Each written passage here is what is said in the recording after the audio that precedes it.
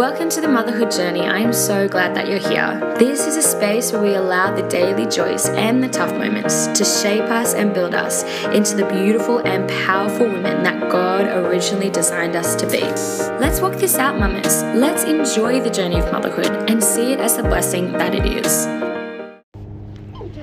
Hello, mamas. Welcome back to the Motherhood Journey. I've got my little baby here and Sissy.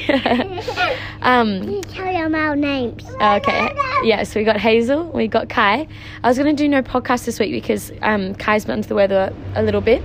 But I just heard this homemaker's prayer that I just thought was so beautiful that I want to share with you guys. You might know it, but I'm just going to read it out to you and pray it over you, and I really pray that it can bless you and impact you for the next week until the next normal episode comes out.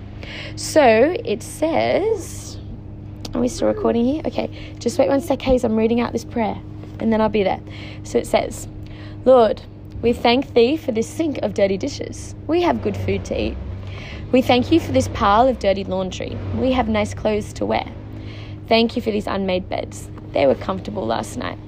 Thank you for this bathroom complete with soggy towels, splattered mirror and a grimy sink. Thank you for the finger-smudged refrigerator that needs defrosting so badly. Thank you for this oven that absolutely must be cleaned. It has baked many good meals over the years.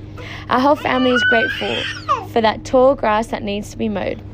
Thanks for the slamming screen door. The children are healthy and able to run and play. Lord, the presence of all these chores awaiting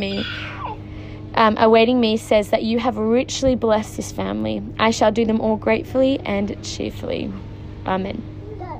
So I really liked that prayer because I feel like it summarizes pretty much everything that I'm trying to bring on this podcast about how to do the things in motherhood, the good and the awesome, the fantastic of having these little image bearers of yourself running around being beautiful and glorious and great, but also getting through so much of the mundane and the boring and the unseen and even the super challenging times. And this poem just shares how it's all about perspective, and that's something I just harp on all the time because it's true.